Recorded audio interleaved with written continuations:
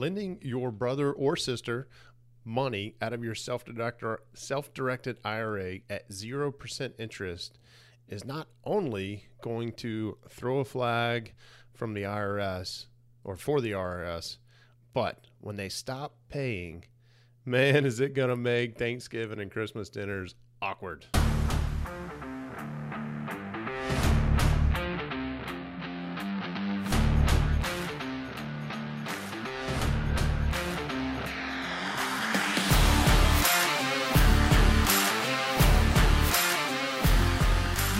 A W-2 capitalist. You are addressing the gap between your successful, fulfilling W-2 job and building wealth for your family through real estate investing. You are ready to earn, invest, repeat. Welcome to the W-2 Capitalist Podcast. Now, let's get to work. Here's your host, Jay Helms.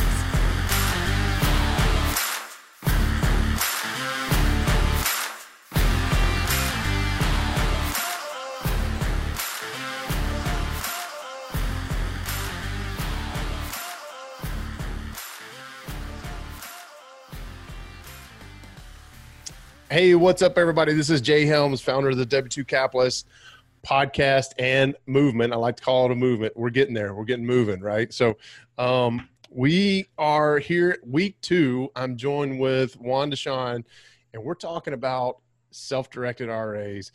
And I'm excited about this because this is going to kick off these 4 episodes. So last week and the next 2 weeks are kicking off our I was going to say partnership again. It's a sponsorship. You guys are sponsoring the podcast. Maybe rethinking your steps after this introduction. But anyway, sponsoring the podcast. Juan was at our April summit, our virtual summit. And you can find those replays at w2capsummit.com. But to kick this off, if you're interested, I'm going to go ahead and get the business out of the way first, and then we're going to dive into the content. If you're interested in talking to Juan or anybody on Juan's team or his coworkers, I guess I should say Anne-Marie's team, who's joining me next week, right? Yeah. They set up a special link for us at w2cap.questtrust.com. It's w2cap.questtrust.com. But today, so last week we talked about investing with a self-directed RA, kind of really self-directed RA one-on-one stuff, right? So if you haven't listened to that episode, go back, go find it wherever you're at. If you're on YouTube, I'm going to make a specific playlist just for this. So you can just look for that Quest Trust playlist that I'm going to create for that. But if you're on the podcast, just go back, whatever platform you're on, 1 week back, you'll find it. But today we're going to dive a little bit deeper because last week was like a one-on-one class. Today we're going to talk about something a little bit more specific, right, Juan? We're going to talk about, and I'm going to skip the introduction for Juan. Just know that if you're listening to this, he does look like Karate Kid. I can't get over it. If you heard me last week, I actually slipped up and said Daniel. I called you Daniel at the very beginning. I don't know if you remember that, but it was anyway, sorry about that. But today we're going to talk about private money lending with your self-directed RA. It's actually something that I have done with you guys. I just completed my first transaction. It's the first time I've ever loan from my self-directed RA. I'll go out and say this is that one of the reasons why I approached you guys about being a sponsor for the podcast is because of how smooth that transaction went and how your team and you specifically made that so easy. It made me feel like I had this, I know you guys are custodians, but it just felt like this, I had this guardian kind of watching over my shoulder just to make sure, all right, you're dotting the I's, you're crossing the T's, it's good.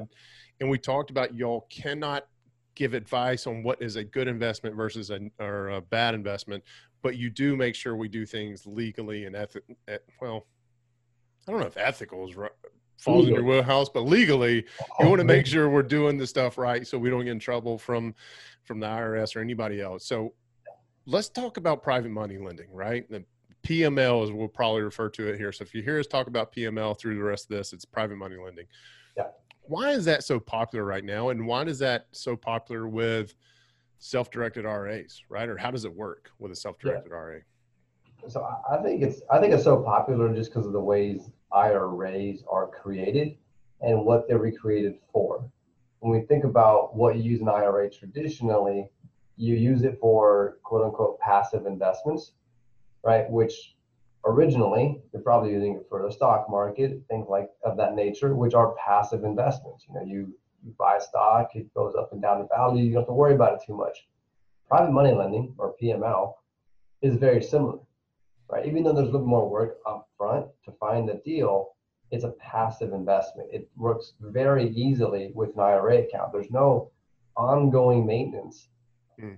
Aside from, making sure your borrower's paying you, right? You got to make sure, you got to be on that.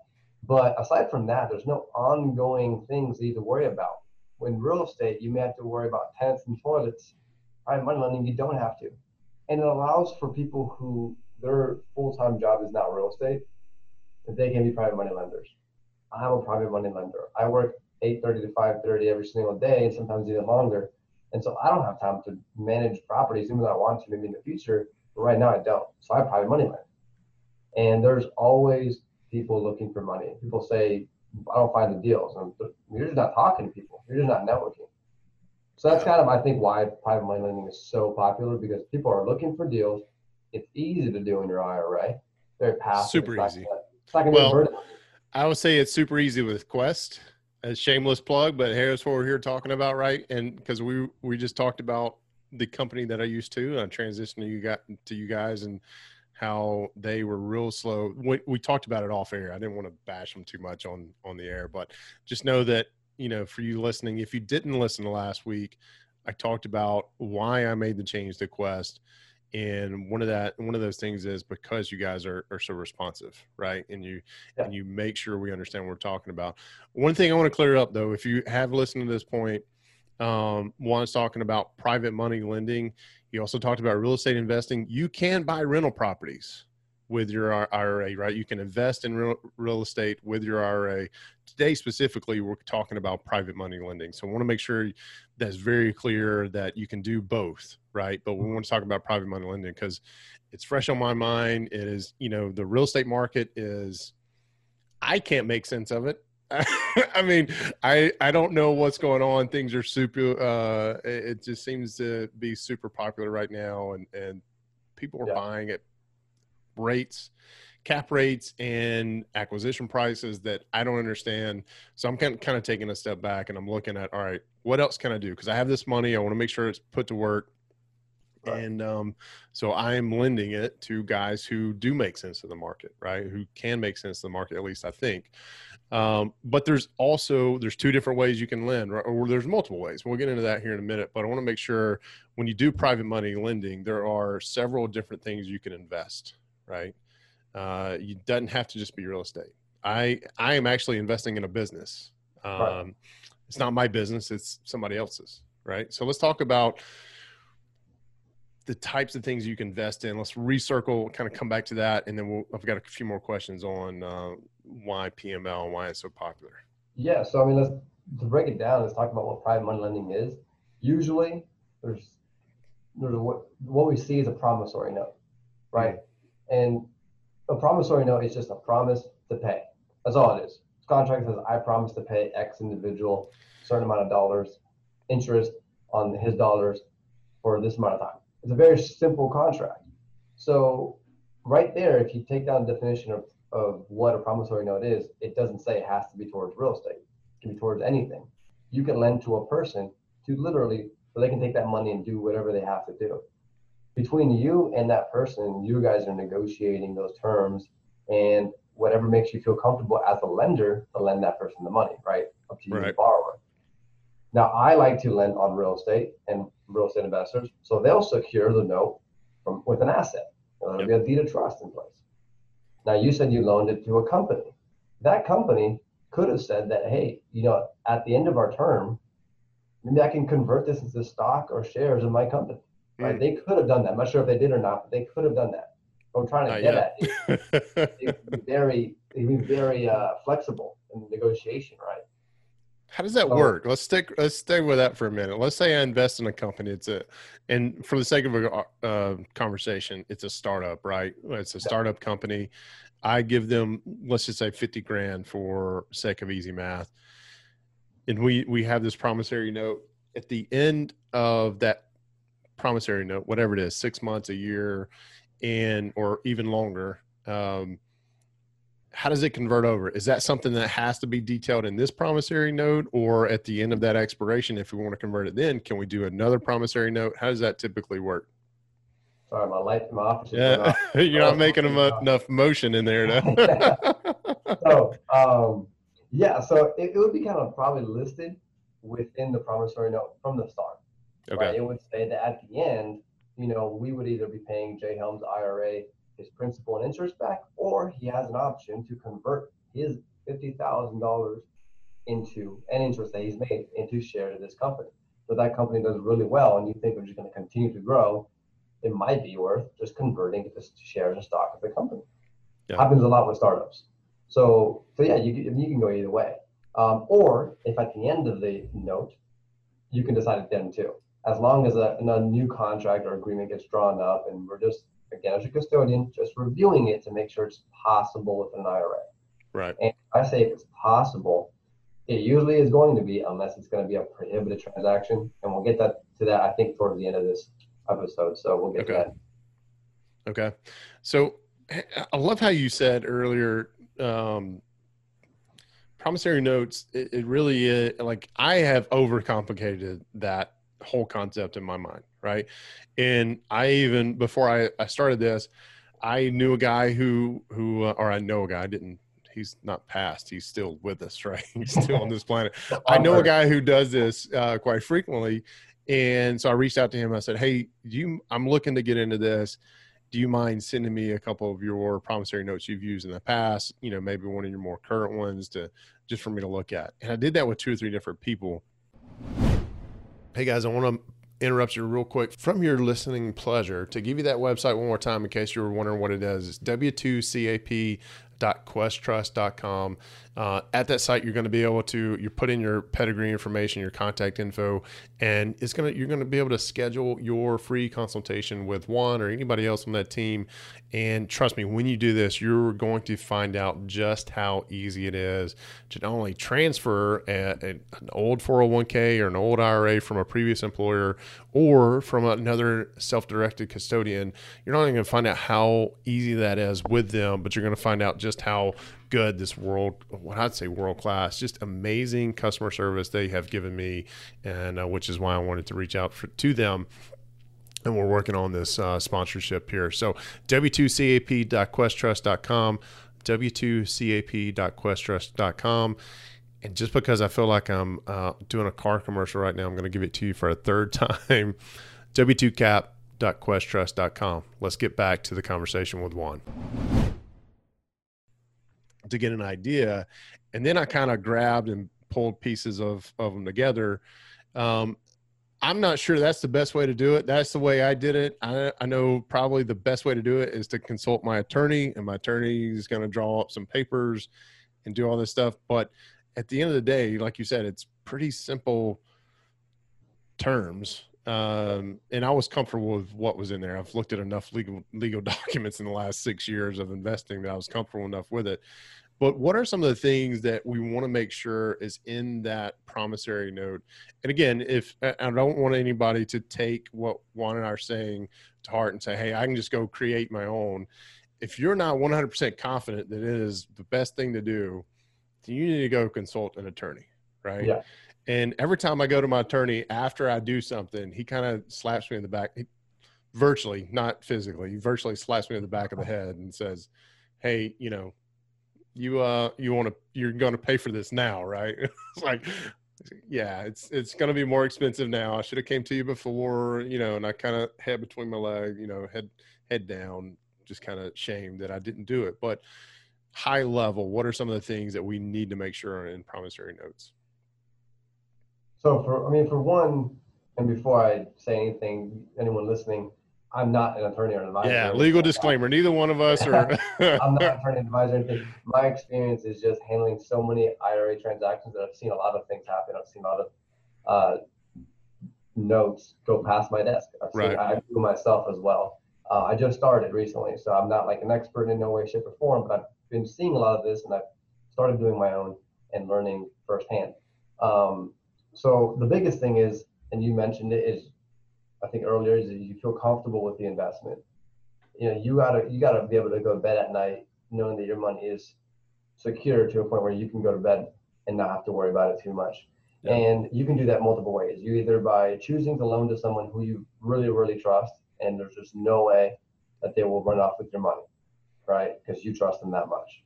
Another way is to secure it. If you think like a bank, the bank is not going to give you any money if they don't think you're going to be able to pay them back. Secure it however you think you need to secure it. Yeah. You know, you can secure it by collateral, whatever it may be.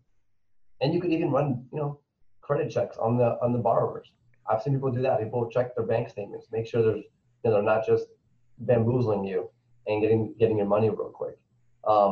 Unfortunately, I have seen a lot of people out there who blindly lend their money out and retirement funds because they're so anxious to get that money working. Mm-hmm. They get in contact with someone who's a sweet talker. They meet this guy and he's as smooth as you can think of, and he gives them this deal that sounds really good, really believable. And then we get a call 6 months later and they're like, hey, is my borrower making payments? And we're like, no, we don't know. Right. And then there's no way to contact them. Their number's out of service. Their email doesn't work anymore. And they're kind of just out of luck at that point. Yeah. If you don't secure your contract, then you have nothing to go after you don't receive your money, and you can lose all your money like that. So I don't think unsecured notes are a good idea. I know why people do them. I know people do them often, but again, they usually do it to someone they really, really, really trust. I mean, you can do it to your brother, for example. Yeah. Right? You might trust your brother because if he doesn't pay you back, Thanksgiving's gonna be weird, and you can go tell mom. Yeah, yeah. I know where he lives. I know where he stays. Exactly. You know where your brother stays. You can go after him, but that's another joke you say. Like, I don't know if you want to lend to family or not, because that's true. On your brother, that's gonna be really, really weird, right? Thanksgiving and Christmas dinner is going to be weird if something goes wrong, right? You have responsibility to your IRA. You're a fiduciary, so even if it's your brother, you got to look at it as a transaction. Technically, legally, if your brother did not pay you back, you couldn't just be like, "It's all good, man. We're brothers. I love you. It's all good. You can just keep my $100,000." No, you literally have to go after them and try to follow that contract. The contract says you have to either foreclose on them or they have to pay you back, right? There's a legal binding contract.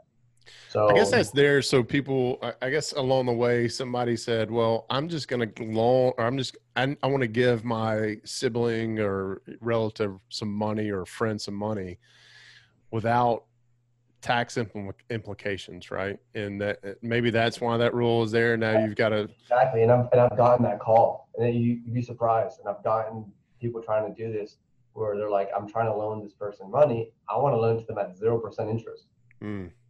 Like, come on. Like that, although it's a loan, quote unquote, a loan, 0% interest, that is not an investment. How is that assisting your IRA? How is that going to be looked at as an actual transaction? And you can maybe loan someone money with 3% interest. Sure, very low interest rate. What is the lowest you've seen on an interest rate above zero? I think the lowest I've seen and that we've allowed is, I think, 3%. Okay. And you guys allow that. So there's an important piece there, right? That you all allowed that to happen. And the reason why, it's not like we're trying to be mean about it or something. But you're trying to protect. We're trying to protect them. Yeah. We're not trying to blatantly allow prohibited transactions. If we know that, okay, they're giving this 1% interest because they just want to give the money away, we could just turn a blind eye and do that transaction. But legally, I mean, we want to protect you guys. And if the IRS comes down, they're going to deem that prohibited, and you're going to end up paying taxes and penalties for doing that in the first place and get a lot more trouble. So we're going to save you that headache, even though you don't want to hear it. We're going to save you that headache and just say, listen, we can't pass do this. That. Yeah. Yeah. That's interesting. You brought that up. It made me think of, there's a girl in the mastermind in the Thursday night session where her and her husband have done very well financially. And she's got a sibling, or maybe not sibling, a relative who had a really high interest rate on some debt. I think it was like, I want to say it was double digits. It might have been like 15 to 20% on some credit card debt or on their house or whatever I don't know how it got to be that with their house or whatnot, but basically what they did is they took their IRA, their self-directed IRA, they paid off that debt for the family member, right? Or they loaned them that money so that they could pay off that. And then they were charging them like 7%. So they were making 7% on their money. The lender, the borrower, the borrower had their interest rate like cut in more than half. Right. But it did turn into one of those interesting situations, being a family member, and there were some things that came up I'm not going to get into, but were shared with us in the mastermind call that makes me just think of exactly what you just said. But just to be thinking about how, and there's different ways to lend private money, businesses, or, buying real estate. There's an avenue, right? If you know somebody who's in financial distress for whatever reason. Or how important is it to pull somebody's credit report? Because like in the instance I'm in, the guy was straight up front with me. I didn't ask for it, didn't even think about it until after the transaction was done. But he told me up front, he goes, look, I would go to a bank and get this, but when I was in my early 20s, I was dumb. I had a really good time, but I was dumb with my credit. And he goes, so I just don't have the credit to go to a bank and say, here's what I want to do, and I want a loan, right? So now he's paying for that now because the interest rate I'm charging him is much higher than what he would get at the bank. Right. But how important is it? Because my rule of thumb is if I don't know you for at least 6 months, I'm not going to lend you money. I'm not going to invest with you. I'm not going to ask you to be part of my deals. Yeah, I mean, and that's like your way of determining if it's Gotcha. if you feel comfortable with it, right? The credit check is just someone else's other way of determining if you feel comfortable with it. My first loan, I didn't check the credit. My second loan that I actually just did 2 days ago, we definitely checked because we didn't know them as well. I actually heard of this note through a person that I trust. So I went in with them. It was kind of a partner kind of promissory note. But the first one is something I've known for more than 6 months, and I know they're a good real estate investor, and they put their money where their mouth is, right? Yeah. But I know that they weren't going to run off my money, and that was a very good deal. So I didn't have to check it. So the point is, it's not like important. We're not going to require it. It's only if you want. Gotcha. Right? People do it a lot different. So it's not a requirement. It's just a checkbox to make you feel comfortable for that individual who's lending the money. Yeah. If they want to do that. Gotcha. I mean, I've seen people loan money out with templates of promissory notes off of Google, and that's it, right? Some people don't care. They just say, hey, this isn't my investment. I want to just send it out. Some people get all their attorneys involved and do a week's process to make sure everything is good, right? So, I mean, it's just to each their own, to be honest with you. Yeah. But I do like that the note department at Quest Trust, when I had the guy who borrowed the money from me, we signed the paperwork, I sent it in, and I probably should have sent it in beforehand to avoid this mistake, but I sent it in, they sent it back, and they said, well, you put your name in this area when it needs to be Quest Trust, all the other stuff. And then FBO. Yeah, FBO. That's what I was trying to think of. Quest Trust, FBO, J Helms, and then my account number. And I was like, well, crap. That means I got to get with him again to sign the document. So nothing but just a hiccup. But it was one of those things where like that, I felt like that guardian blanket, right, again, was one of those things. I was like, oh, this is cool. I didn't have this before. We need to do that. Yeah, we need to do that too, because I mean, in order for the IRA to really be a lender, it's got to be on the contract. Yeah. So that's a good point. For anyone listening, whenever you're doing any investment with an IRA, it's your IRA. Think of it as a separate person. Don't think of it as, even though you control it, right? I say you're the brains, you're not the brawn, right? But we're the arms and legs of the operation, and the IRA is the one really making this transaction happen. So the IRA is the entity that is the lender in this case. Yeah. That's why they require that it said Quest Trust Company, FBO, because that is, we're your custodian for the benefit of J Helms IRA. Nice. So that's why I said that. Nice. Every time I talk to you, time flies. Like, I don't know what just happened. Like we're well, I know we started a little late. We were BSing about taking afternoon naps and how we both wish we had one today or something or maybe it was just me wanting to have one today. I couldn't get one in. Yeah. I got two more questions for you and we'll wrap up if you've got time. Do you have time for two more? All right. Yeah. So we talked about what you can do a little bit about private money lending. Let's talk about what you can't do, very high level.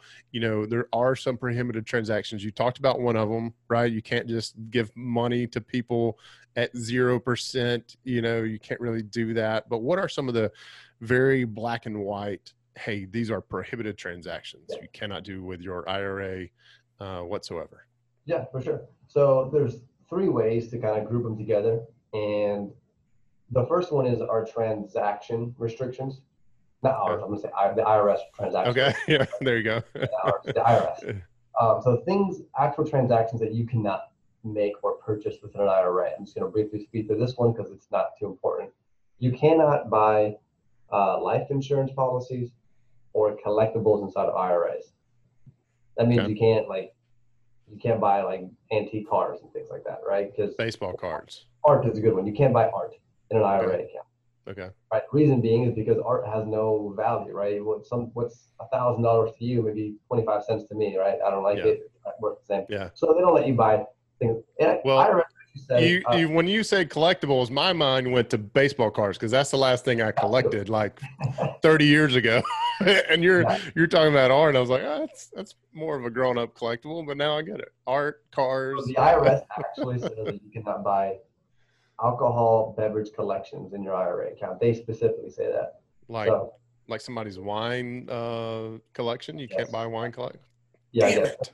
But if anyone listening is bummed out that you can't buy, a 1942 Chardonnay in your IRA, you need a different class. You know what I mean? So I don't know. But that's really quick what transactions you're not allowed to do.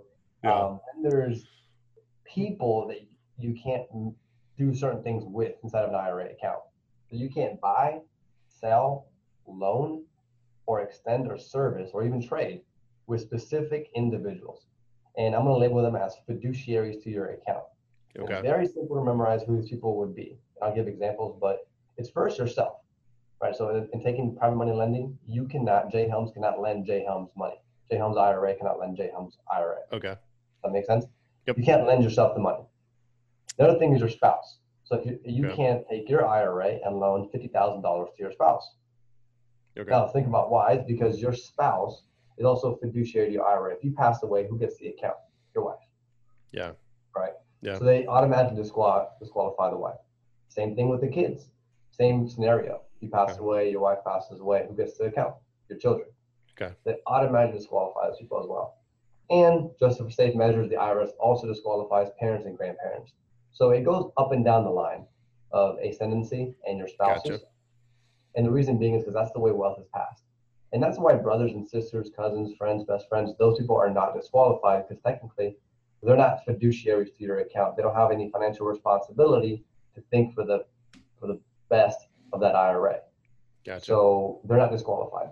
Unless you have no spouse, you have no kids, and your beneficiary of your account would be your sibling, that automatically would disqualify them because now they have an interest in your IRA account. That was going to be my follow-up. If it's somebody that's a beneficiary that's not in your bloodline, that would disqualify them, right? Because, so it could be, say my best friend from high school, for some reason, I put him as my beneficiary, and then I can't loan him money for that. Let me ask you this. So I have a single member LLC, right? I'm the only single member that owns the entity. You manage it. Yeah, I manage it, own it. It's Palmetto Sun Properties, what we do most of our real estate investing under, right? Yeah. Can my IRA loan that LLC money? Unfortunately not. No. Okay. Right. I didn't think so because it kind of links back to fiduciary responsibility, right? So it links back to that company is also an extension of you in a way, right? Yep. So if you look at the exact rules of who's disqualified, they also label companies at that. Those people, all those people are listed, may own or control. So that LLC would fall into that category. Even some people, if you're just a high executive of a company, that company would be disqualified. Gotcha. So if you have like some decision-making power in a company, you're managing those funds, and it's going to personally benefit you, then your IRA cannot be involved. You want to keep an arm's length distance is what we kind of say. Yeah. So that part can get gray really fast when we're talking about companies. You could be like, oh, I'm only 30% partner. I only manage the books. I go to like one meeting a year. Is that disqualified? I don't know. We'll have to look more into it, right? Yeah. But Yeah. There's, ideally, you want to deal with third-party people that I did yeah. not list, and people that don't run those companies. And that's really kind of the gist of it. If you're always looking to do a transaction in an IRA account, that's why you got to think about, are any of these people receiving a benefit directly or indirectly? Gotcha. If you answer yes to those questions, you got to reevaluate the investment. And the same goes, like, I know we've talked a lot about private money lending here today, or I mean, all of today, really. But if I were to buy buy and hold property with my self-directed RA, then technically I cannot manage that property myself, right? It has to be with a third party.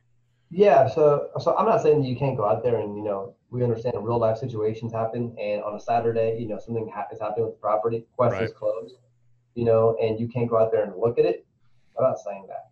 But if you go out there and start fixing the issue yourself and just paying it out of pocket, that's when it becomes a problem, because you're basically, I'm gonna label it as contributing to the IRA.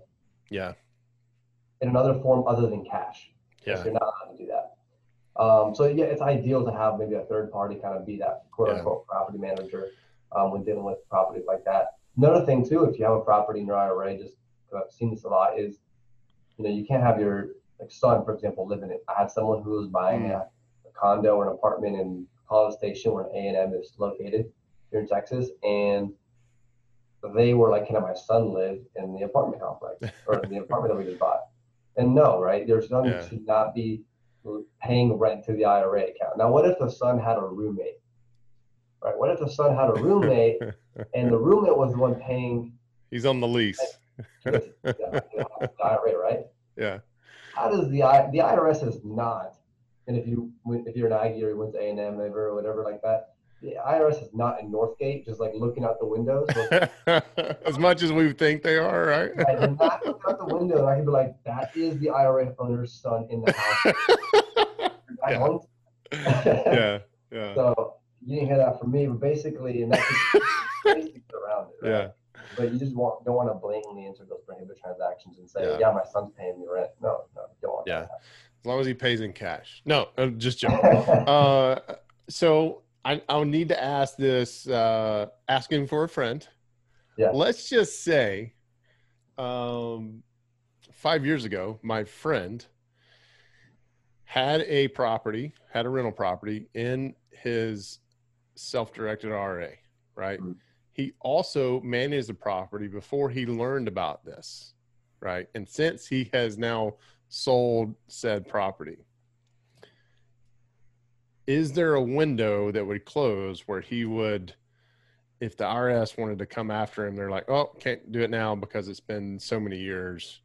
Or is my friend just forever and ever open to being audited by that? No longer owns a property today, right? That's what you're saying. Yeah. So whatever happened with that property, it's been 5 or so years. The rule, and I can't tell you what years exactly, but the rule of thumb is if you haven't been contacted within 3 years or so from the IRS, they're not looking at you, right? Now, when the IRS does audits, they do look back a few years, but if you haven't been contacted within a 3-year period, don't call your custodian and tell them like, hey, a year ago I did something really bad. Don't do that. Don't record it live. You get audited a few times a year. Don't do that. But, I will let my friend know that that's what he needs to do. If you do enter into a prohibited transaction, though, in case you do, small or big, whatever it may be, try to come talk to us. If you have to do it in hypotheticals, do so. But try to come talk to us, see how we can correct it. I'll give an example without outing anybody, of course. But there was a situation where an individual had a rental property inside of an IRA. They had a property manager. They were doing everything perfect. But that property manager was sending the funds, the rental payments on a monthly basis to their LLC. And I guess through the bookkeeping, they didn't really notice until the end of the year. Gotcha. All those funds were there. So there was 2 options in this case. They would either could send the funds back to the property manager so that they can correct it and send it to the IRA. Yep. Right? Which I think is what ended up happening. Or they could come up front and say this money is should be to the IRA account, and they could ask for like exceptions and things like that. But I think it got some more pain in the butt. But the cleanest way to do it, and what they ended up doing, was they told the property manager, hey, this was a big mistake, trying to correct this. I'm going to write the check back to you, and I need you to just rewrite it back over to my IRA account to correct everything that's been happening the last 12 months. And they did it. And then we, as a custodian, we finally got the check from the property manager. That was 12 months worth of rent. We don't need to have a monthly statement of the rent. Gotcha. We can get it every year if we need to. It doesn't matter. So to us, everything happened perfectly. We filed it and we're good to go. Good to go. Yeah. So there's ways to correct your mistakes once you learn about them and not get penalized. But there's also things that the biggest thing I took away from there is if you're unsure, go talk to Juan, right? Go talk to Quest Trust, go talk to them and say, look, this is my scenario. And then you guys are going to give guidance. Now, whether or not I or my friend or whoever else takes that guidance is kind of on them, but and maybe you have to get an attorney, who knows, but we figure it out and see if it's a very simple fix or a very difficult fix. Yeah. And we'll get to the bottom of it, because we don't want you guys to have a blown up IRA, because a lot of taxes, a lot of penalties. Yeah. So last question, and you've said this a couple of times and it reminded me, so we're recording this on September the 3rd, and my borrower is supposed to pay on September 1st, right? But you've said, you need to verify that your borrower is paying. You made mention earlier, one of the scenarios you gave us said somebody called you and said, hey, is he paying? Whatever the scenario was, you said, hey, is he paying? You guys looked up. How do I verify? I haven't asked this yet or haven't looked yet. How do I verify my borrower is paying? Is that just as simple as logging into the portal? Yeah. So first thing you want to do before you get calling them and get angry at them, check your portal. Check your portal when you have an account request, and usually with any custodian, you have somewhere to check, just like you would a bank account, what money's coming in and out. And so check to see if it's there.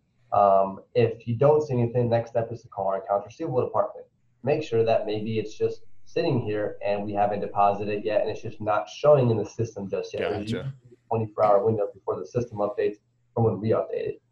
And if that's not the case, and we're just like, hey, there's no sign of any funds, and they're supposed to pay this month, go call your borrower. This is why you should be comfortable with that borrower enough to understand that what the process is if they don't end up paying. Just text them, call them, and be like, hey, I haven't seen the funds, were they sent? Should I check with my custodian? See what they say. Yeah. And y'all will hear from Nathan in the fourth week, in the fourth episode. Nathan's our president, and he says when he's always been lending and does a lot of deals, but he's a private money lender. And he always reiterates with the borrower what happens if they don't pay him. He's upfront with it. He's like, if you don't pay me, what's going to happen? How are we going to handle this if you stop paying me for whatever reason? Life happens, a second pandemic breaks out, whatever it may be, right? It's always good to know what happens if worst case scenario kicks in. So, yeah, got it. Okay. All good stuff, man. Again, time flies when you and I are talking. I want to be respectful. I feel like I could sit here and talk to you all day, but it's been well over the time we allotted for this. So I want to make sure that everybody knows how to get in touch with you. I clicked off my screen here that I was taking notes on, and I hope that it saved it. If I'm going to stall here for a few seconds just to make sure, but no, best way to get in touch with you is to go to the site that you guys have set up, w2cap.questtrust.com. There's a form there. Right when you log in, just ask for the pedigree information, first name, last name, email, phone number, to schedule a free consultation with RA specialists. And as I understand it, when that happens, folks can actually ask for you, right, if they want specifically. But the good thing is, what I love about the site you guys set up is there's also some videos that have some very, really good stuff that you guys have there. You're featured in one of them, Basics and SDR Investment Options. I like it. I like it. That little picture. Yeah. It was so weird to take that picture. But we always have these YouTube series and Facebook and stuff like that. So we're always throwing out education. And so, if you go to the website, you'll see one of them, or a few of them are actually featured on there, and one of them is the one I did. So check it all out. It's all free for you guys. And just whenever you put your information in that website, we get notification, and then we'll reach out to you as soon as possible. We were pretty quick for that. Yeah, you guys are doing a lot of stuff. You'll have, was it self-directed Saturdays where you'll have a presenter that comes in and talks about whatever the topic may be. And then twice a month, you guys do a virtual happy hour, which I joined last night. I think it's every other Wednesday, maybe. Yeah, that's brand new. Yeah, man, I don't even know what dates it goes on all the time. It's brand new. It's awesome though, because we used to have the networking here in the office, and obviously now we can't. Yeah. So we found a way finally to have still networking, but it's all virtual on like a Zoom meeting. Yeah. Next one is not till September 16th, which is Wednesday. So just check it out. If you're on our website, questtrust.com, our website has all the events and stuff free for you guys to sign up to. But yeah, we're always doing networking. We're always doing education, not just IRAs. IRAs can be a boring topic, hours and hours of it. So we're always doing real estate related things like that. So to help you. Good stuff. Juan, thank you for being here, man. Thank you for sharing your knowledge. I'm looking forward next week talking to Anne Marie, which which technically is your boss. So I'm going to pick on you just a little bit when she and I talk. She's the boss lady. She taught me everything I know. So she's a genius. She's good. So y'all will enjoy that. And then after that, you have the boss man, the big kahuna. Yes. Yeah. Nathan, which was cool. Cause when I logged into the virtual happy hour last night, he was sitting there drinking wine and talking about, and he wrapped up saying, hey, if you have an investment you want me to look at, I'll look at it. Right. Here's my email address. Just know that when I'm investing, it's not based off of me being the president of Quest Trust. This is me personally investing in your deal. Yeah, I was blown away by that.